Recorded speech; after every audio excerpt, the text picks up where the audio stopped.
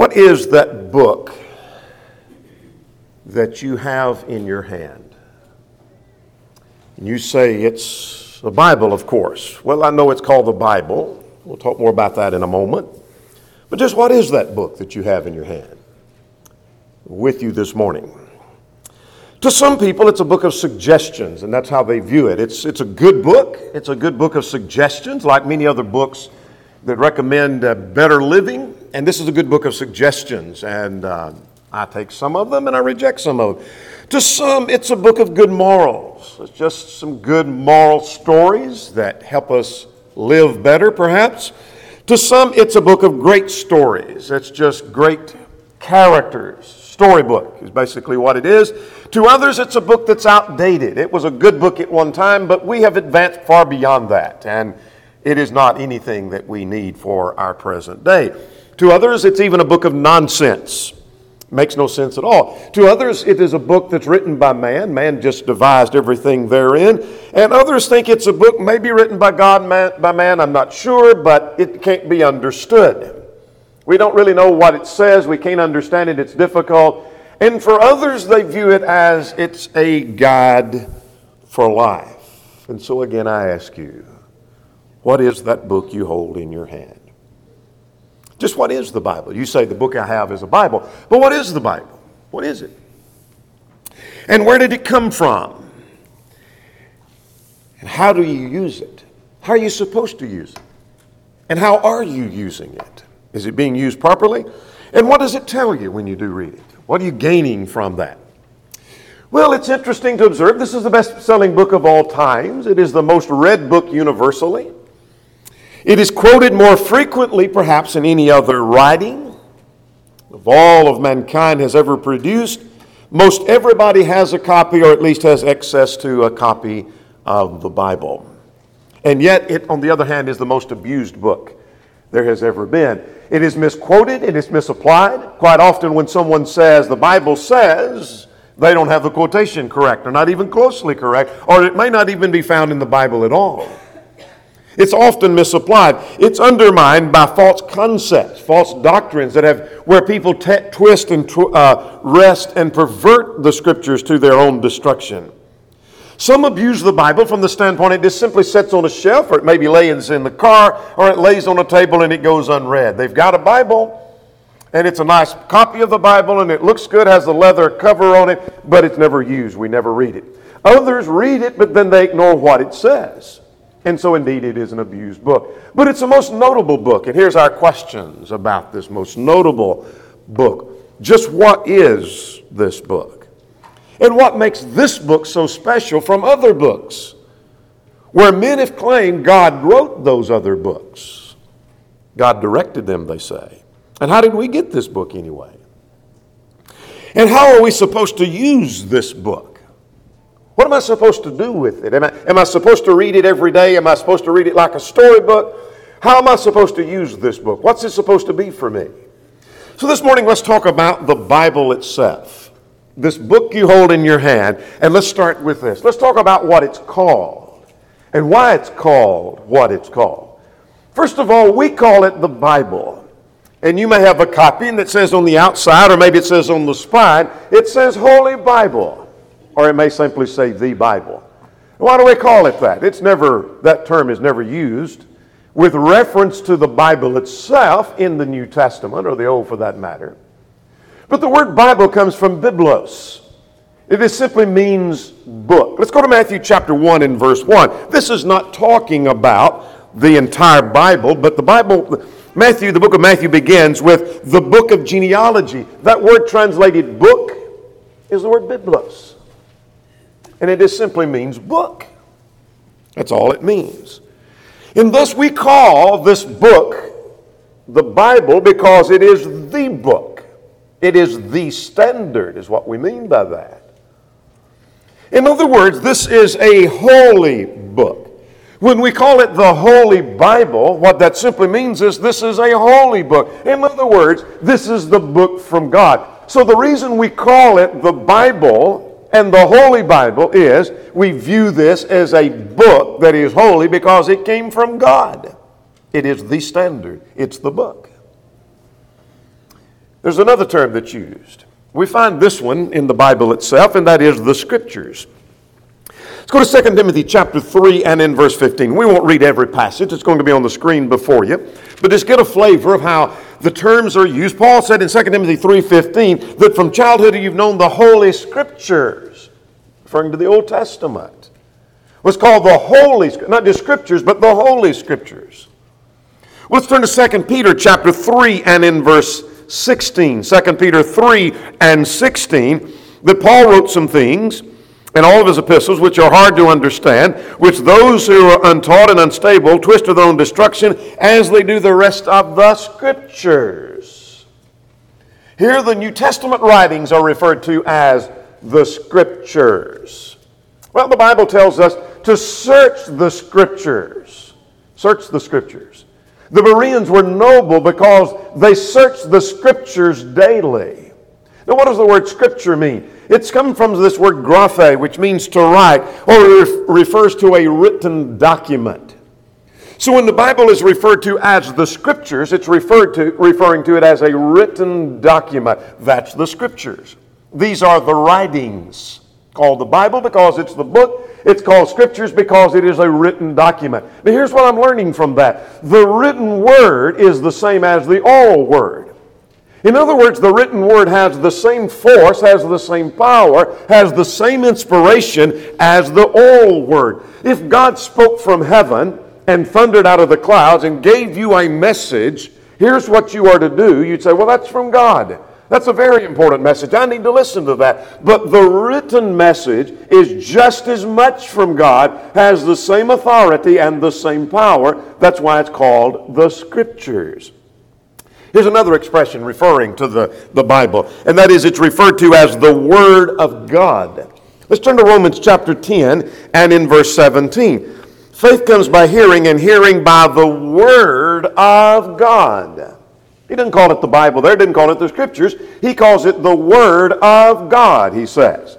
Well, Paul said to the Thessalonians, when I came to you, he said, you welcome the message, not as the word of men, but as it is in truth, the Word of God. He contrasts the Word of God to the word of men. He said, this is the Word of God. Well, we are to preach the Word, 2 Timothy chapter 4 and in verse 2. And in 1 Peter chapter 1 and in verse 23, here were some that were born again, not of the corruptible seed, but by the precious blood of Christ. Earlier, verses 18 and 19, they're born again, not of corruptible seed, but of incorruptible, through the Word of God that lives and abides forever. Same thing in verse 25. So now why is it called the Word of God? This is an utterance or an expression of thought. A word is a vehicle of thought.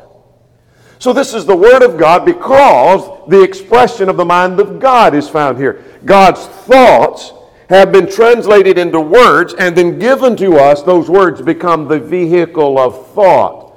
So we're taking the thoughts of God, or God took His thoughts and put them in words. So now we have the Word of God, which means it indeed is inspired. More about that in a moment. Let's talk about the term gospel. Paul said in Romans chapter 1 and in verse 16, the gospel is the power of God unto salvation. So here the Bible is referred to, or the Word of God, or the Scriptures is referred to as the gospel. Blessed are those who preach the gospel and bring glad tidings of good things. Romans chapter 10. Paul will talk about how the gospel was preached at Corinth. 1 Corinthians 2, 1 Corinthians chapter 15. We see the same thing in Colossians 1 and in verse 23. Now what does the word gospel mean? Well, it just simply means good news or glad tidings. Now what's involved in the good news? Well, the good news is that Jesus is the Savior. Jesus has come. We have a Messiah that takes away the sin of the world. More about the gospel in just a moment, but it's the same word for the word evangelize. Where we talk about evangelizing the world, that is, we're carrying the good news to the world. Same word is the word we get the word gospel from, the good news.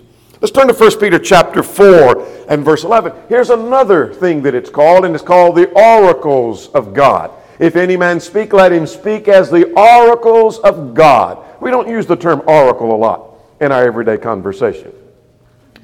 But it's called the oracles of God. Now, Romans chapter 3, talking about the advantage the Jew had over the Gentile, what advantage did they have? Because unto them were given the oracles of God. Talking about the law of God of the Old Testament was given unto the Jews, called the oracles of God. Hebrews chapter 5 and in verse 12 talks about the oracles of God. And so the Bible is called the oracles of God. What does that mean? It's an utterance. It's the word from which we get our word. And so it's an utterance from God. In other words, these are statements from God. If any man speak, let him speak as the statements come from the mouth of God. It's the oracles, the sayings of God.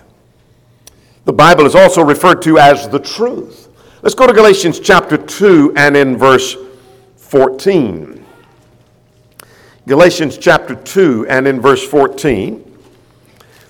The Word of God, the revelation of God, is referred to as the truth. Notice verse 14.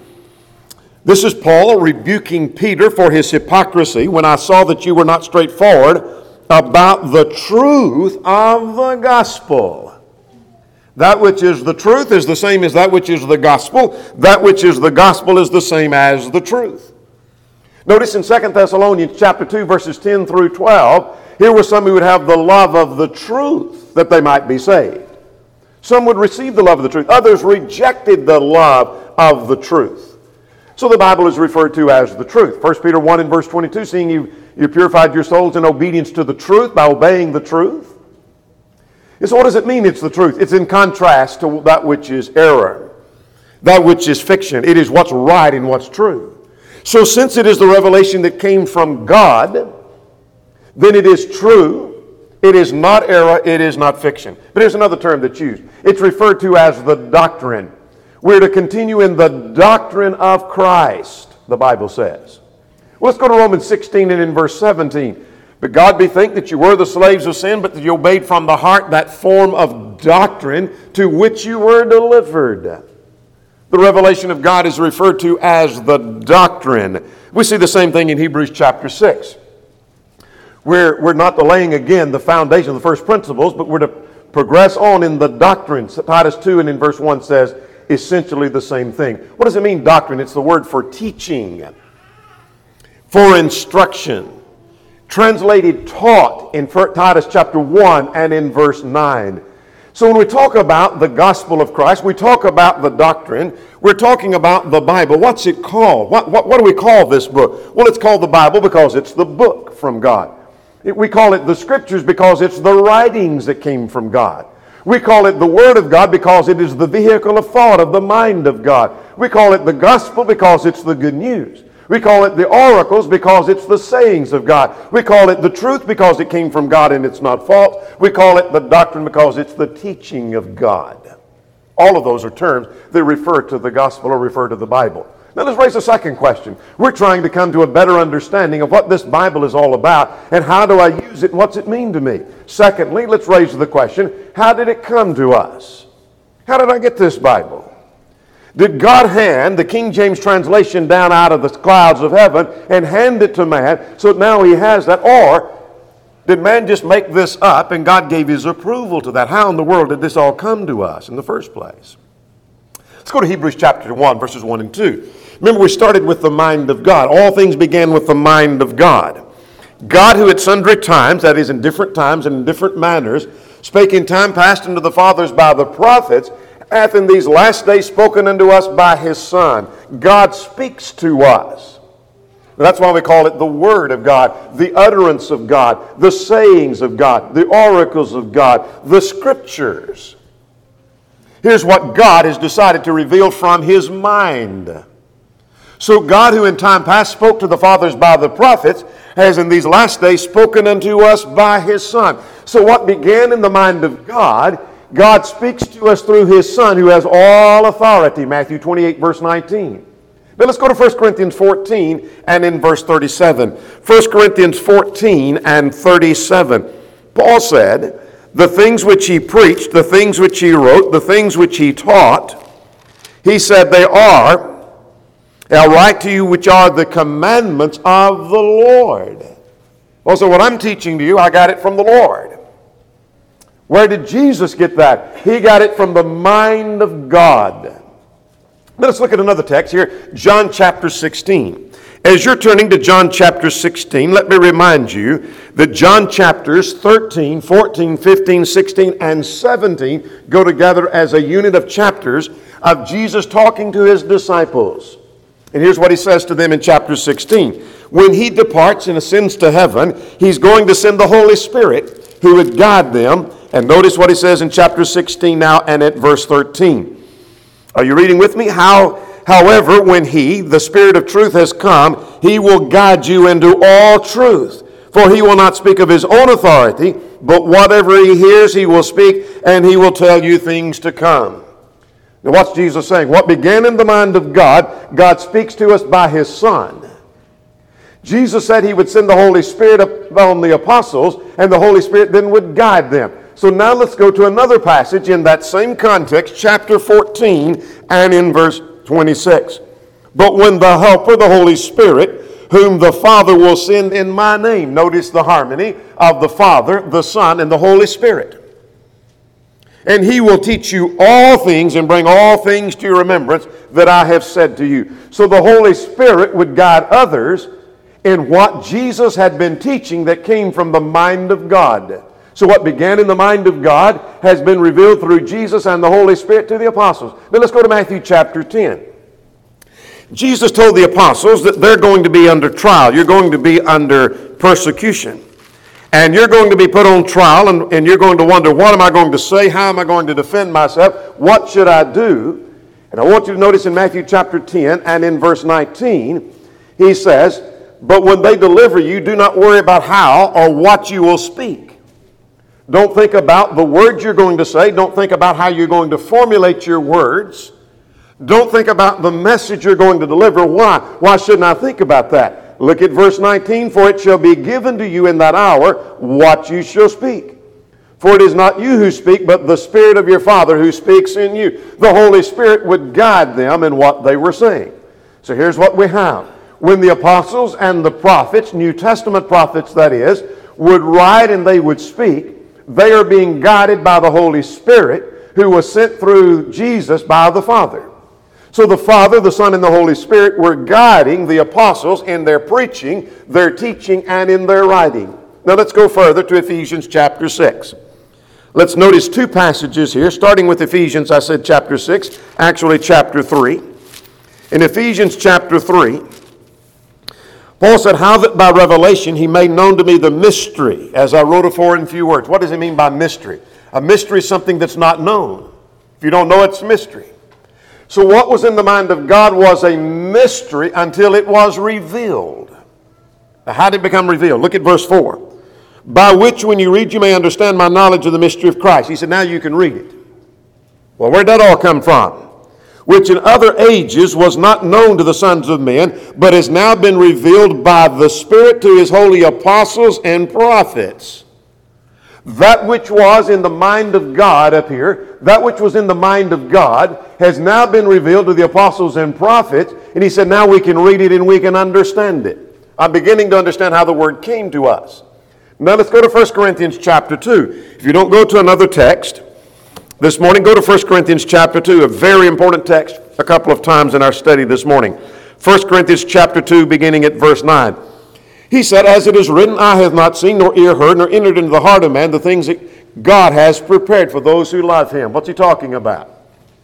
Some have thought that's talking about something I've never seen, like maybe it's the glories of heaven, or maybe it's something in the future that's going to take place that I hadn't seen yet. No, he's talking about what's in the mind of God. Until it was known, it was a mystery. Now he illustrates. For what man knows the things of a man except the spirit of man who is in him? Even so no one knows the things of God except the Spirit of God. In other words, I could tell you I'm thinking of something, but you don't know what I'm thinking until I reveal that to you. And now when I've revealed it to you, it's no longer a mystery. So he says the same thing is true with the mind of God. Now verse 12. Now we have received not the spirit of the world, but the Spirit who is from God, that we might know the things that have been freely given to us by God. Now we know what was in the mind of God, and the apostles now know that. Now notice what he says at verse 13. These things we also speak not in words, which men's wisdom teaches, but which the Holy Spirit teaches, comparing spiritual things with spiritual. Now, here's what I just learned. I learned from Ephesians 3 and 1 Corinthians chapter 2 that the apostles and prophets wrote these things down in what we would refer to as the original autographs or the original writings. They took that and they wrote that down. So that when I go back to the original Greek text and I read what's there, I know that it came from the apostles. Where'd they get it? From the Holy Spirit, from Christ, and from the mind of God. It has the power of God behind that. Now from that it's been translated into our language. That is what you're reading. I asked you earlier, what is it you hold in your hand? You hold an English translation of the Bible and you can read from that. So where did that come from? That English translation was translated out of the original Greek. Where'd that come from? It was written by the apostles. Where'd that come from? From the Holy Spirit, from Christ, and from the mind of God. So I'm reading in English what's in the mind of God. As just a footnote, which really doesn't have to do with the flow here. Quite often someone says, I want to go back and I want to read it in the original. What they mean is, I want to read it in the old King James Version. Well, that ain't the original. See, that didn't come around to 1611. When they say the original, they want to go back to whatever translation they grew up with. It might be the American Standard, good translation. The King James, good translation. I want to get it back in the original. All right, can you go back and read Greek? You say, well, no, I can't read Greek. I've got to depend on the translation. You see, it's all been translated out of the original language, so that when I'm reading this English translation, I'm reading what came from the mind of God. Now let's go to the third question. Let's talk about being inspired of God. Now, I understand where it came from. It came from God. But could it be that God just moved men and motivated them to write some things, but they wrote of their own mind and of their own accord and their own will? Let's talk about inspiration. The word inspiration simply means God breathed. Check Robertson, Trench, and others, Thayer and Bedag and others will all say it means God breathed. Some translate it or give the idea that it means God breathed in, but it doesn't give the idea that God breathed into something that was already produced. It literally is the idea of God breathed out. Meaning by that, it is given by the breath of God. So the idea that if the Bible is inspired, it is given by the breath of God. God breathed these words.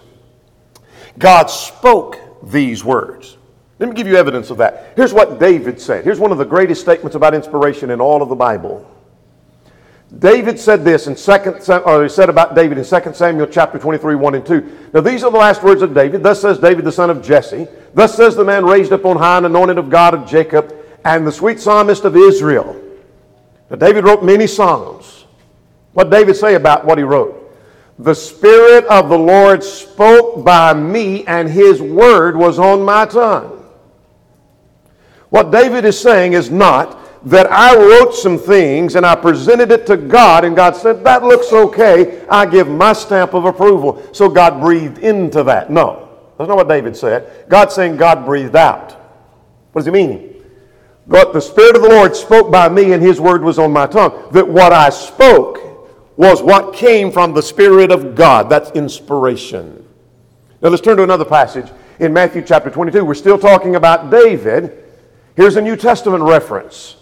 Jesus said, how then does David in the Spirit call him Lord?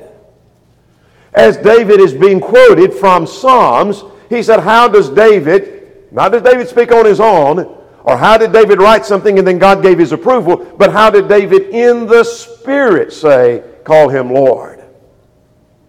That harmonizes. The Lord gave his approval. In other words, now the Lord is giving his approval to David's claim back here that the Spirit of the Lord spoke by me and His word was on my tongue. Search as you may for a definition of inspiration, you won't find a better one than found in 2 Samuel chapter 23, verses 1 and 2. Let's go to 2 Peter chapter 1. We're still talking about inspiration. Knowing this first, that no prophecy of Scripture is of any private interpretation. Let's stop there. Quite often people read the text and they say, well, we're not supposed to interpret the Scriptures. Well, what gave you the idea we're not supposed to interpret the Scriptures? Well, I just read right here, it's not of any private interpretation, and they just interpreted the Scriptures just then. Or at least they attempted to. What does he mean it's not of any private interpretation?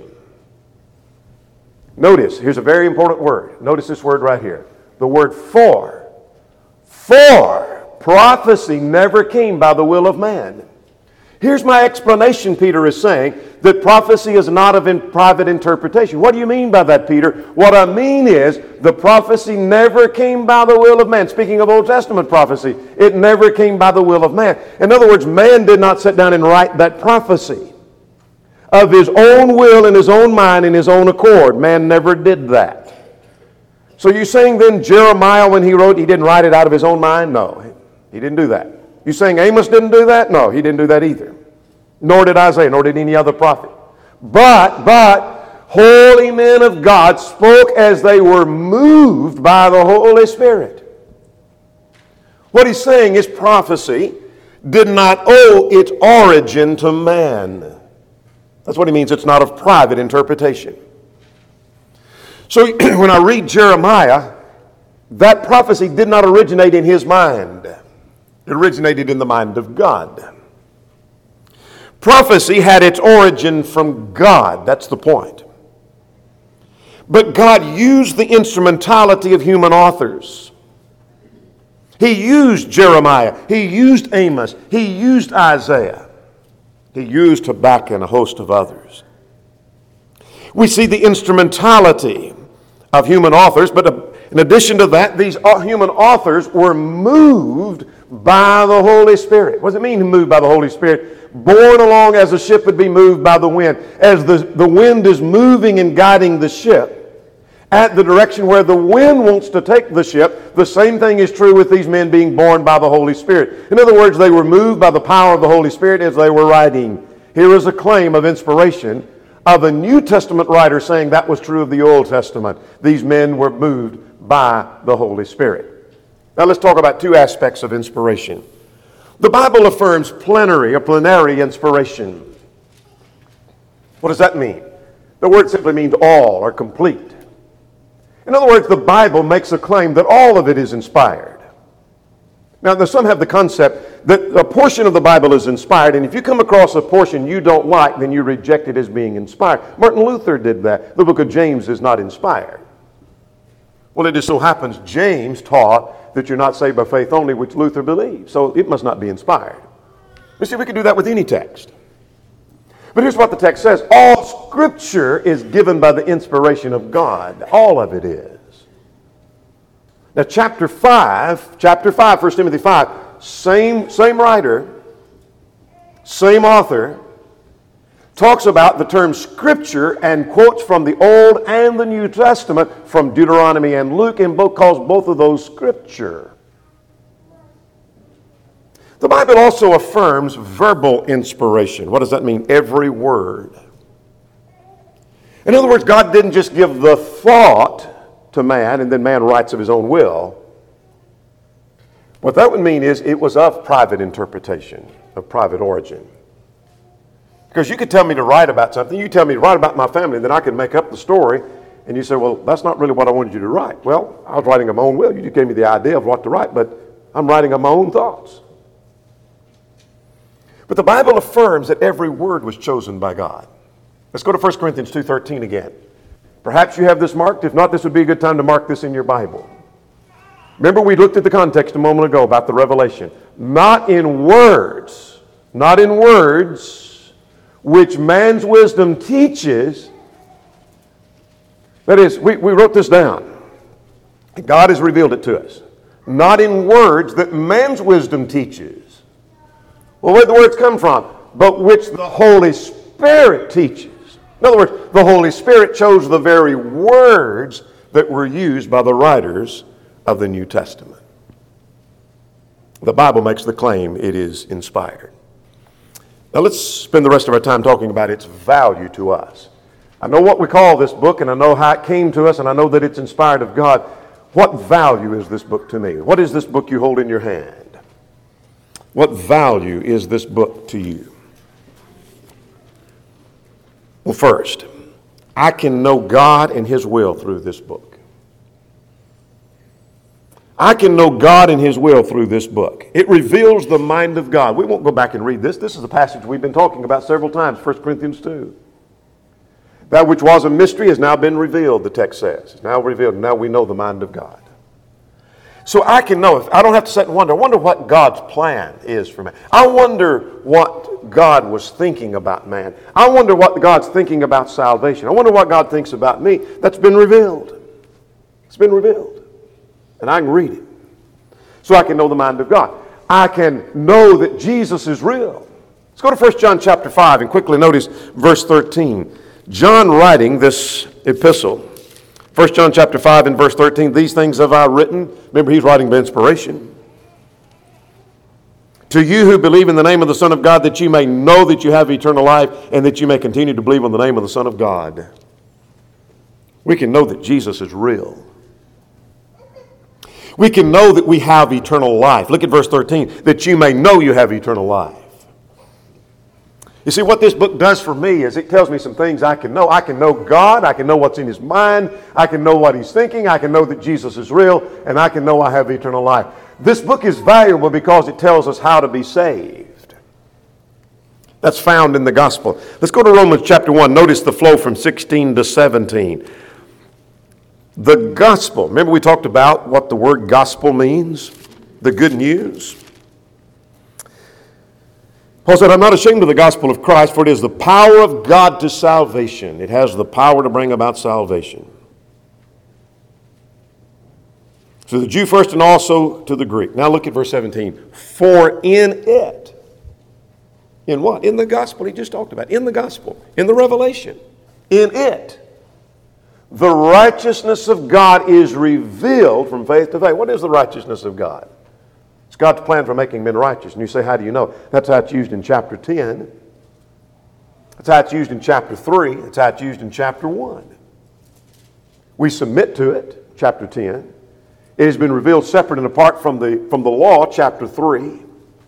And here we see it's something that's found in the gospel. So it's revealed in the gospel. I just have to read the text. I just have to read the words of the Bible, and I can know what to do to be saved, because God's power to save is revealed in the gospel. What it tells me is we're saved by Christ. He died and was crucified and was buried and was raised again, according to the Scriptures, Paul said.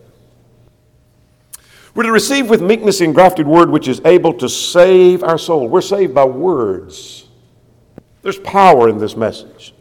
So what is this book I hold in my hand? It has the message of salvation. We can be saved by the words. We recently talked on Wednesday night about Cornelius. Remember, Cornelius was told that Peter will tell you words whereby you might be saved. But the other text says he's going to tell you what you must do. So those words involve things he was to do to be saved. That's what the Word of God tells us. Here's something else. Here's the value it is to me. It tells me the truth from error. You see, I don't have to wonder what truth is. You remember Pilate raised the question, what is truth? As if we can't figure that out. I don't have to wonder. I wonder what's true. And you look at the denominational world, and you look at the religious world, and you see all kinds of confusion, from the creation of the world to whether or not Jesus was raised from the dead, to whether or not one must be obedient to the Lord to be saved, or how should I live the Christian life? And there's mass confusion. I don't have to wonder what's true. I just go to the Word of God and I find out what is truth. John 17:17 said, thy word is truth. Here's the truth of God. It's revealed in the will. Here it is in the book. It's like wanting to know, I wonder what the rules are for playing softball. And you got the rule book in your hand. Well, just read it. He'll tell you what the rules are. I wonder if you can do this, if that's legal in the game. Well, read the rule book and it'll tell you. So here's what God has said. It's revealed in the Word. That's what the truth is. Look at Acts 17 in verse 11. Here were those who searched the Scriptures daily whether the things were so. In other words, to find out if what was been preached and what had been taught was true. That's how I determine that. I go to the Scriptures and I find out whether it's true or not. So someone says, you know what, Jesus is the Son of God. I need to look at the Scriptures and say, you know what, that is exactly what it says. He is the Son of God. But someone comes along and tells me the Bible is not God's final revelation, and then I go to the Scriptures and I find out the Bible is God's final revelation. I found out that was error. And furthermore, it's a guide to live by. What is this book you hold in your hand? What value is it? It's a guide by which we live. We must live by the gospel. Let's look at Philippians chapter 1 and in verse 21. Philippians 1:21, the Apostle Paul said, "Only let your conduct be worthy of the gospel of Christ." Some have the idea the term gospel has to do only with the life of Christ and the goodness of Christ, and He died for you. That's the gospel. But gospel has to do with any part of the revelation of God, because we're to walk according to the gospel. Let's go to another passage in Galatians chapter 2 and in verse 14. When Peter acted as a hypocrite, remember what Paul said to him? He said, "You're not walking according to the gospel." You're not walking according to the gospel. It's a guide by which we live. But furthermore, it's our authority in religion. Let's talk about some false standards of authority. Sometimes people have their standard of authority as "I think." Here's what I think. I just kind of think that God would be pleased with this. There's a way that seems right unto man, but the ends thereof are the ways of death. Proverbs 14 and in verse 12. Others function on their feelings. Here's how I feel. I feel like God would be pleased. I feel like this would be wrong. I feel like this would be right. It's not in man that walketh to direct his own footsteps. Others have a standard of their family. Whatever my family religion is, that's what I hold to. And whatever my family believe, that's good enough for me. One who comes to Christ must hate his father and the mother, in the sense that he that loveth father and mother more than me is not worthy of me, Jesus would say. Luke chapter 14, parallel text, Matthew chapter 10. Some use their preacher or their pastor as the standard. Whatever he says, that must be the truth. He knows more about the Bible than I do. We're to try the spirits to see if they're of God. Others stick their finger to the wind and they want to know whatever the majority thinks. This is what the religious world thinks, that must be true. We're not to follow the multitude to do evil. Exodus chapter 23 and verse 2. Only a few will be saved and the majority are going to destruction. What is the true standard in religion? The Word of God.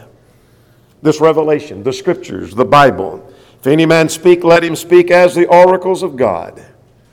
The Apostle Paul would say, "According as it is written, I believe, and therefore have I spoken." We also believe and therefore speak. What is written of God, the Scriptures. That is the all-sufficient standard. It's all-sufficient because it's all that we need. All Scripture is given by inspiration, is profitable for doctrine, reproof, correction, that the man of God may be complete, thoroughly equipped. It's all that we are to teach. It is all that establishes our faith. If our faith is established by anything other than the revelation, it's not true faith. It's all that we need for our practice. Colossians chapter 3 and in verse 17. So what is our standard in religion? It's the Bible, the only thing, the only book. No other book, no other standard is what we're to use. What have we seen? Very simple study this morning. The Bible. What is that book you hold in your hand? What's it for? What are you to do with it? How are you to use it? Where'd it come from anyway? What's it called? And so what have we talked about this morning? We've talked about what you call this book. It's called the Bible. It's called the book. It's called the Scriptures. It's called the Word of God. It's called the oracles of God. How did it come to us? It came to us from the mind of God. Through Christ and through the revelation of the Holy Spirit to the apostles and prophets. And we can read it and we can understand and we can know exactly what was in the mind of God. It is inspired, and we see the value it is to us.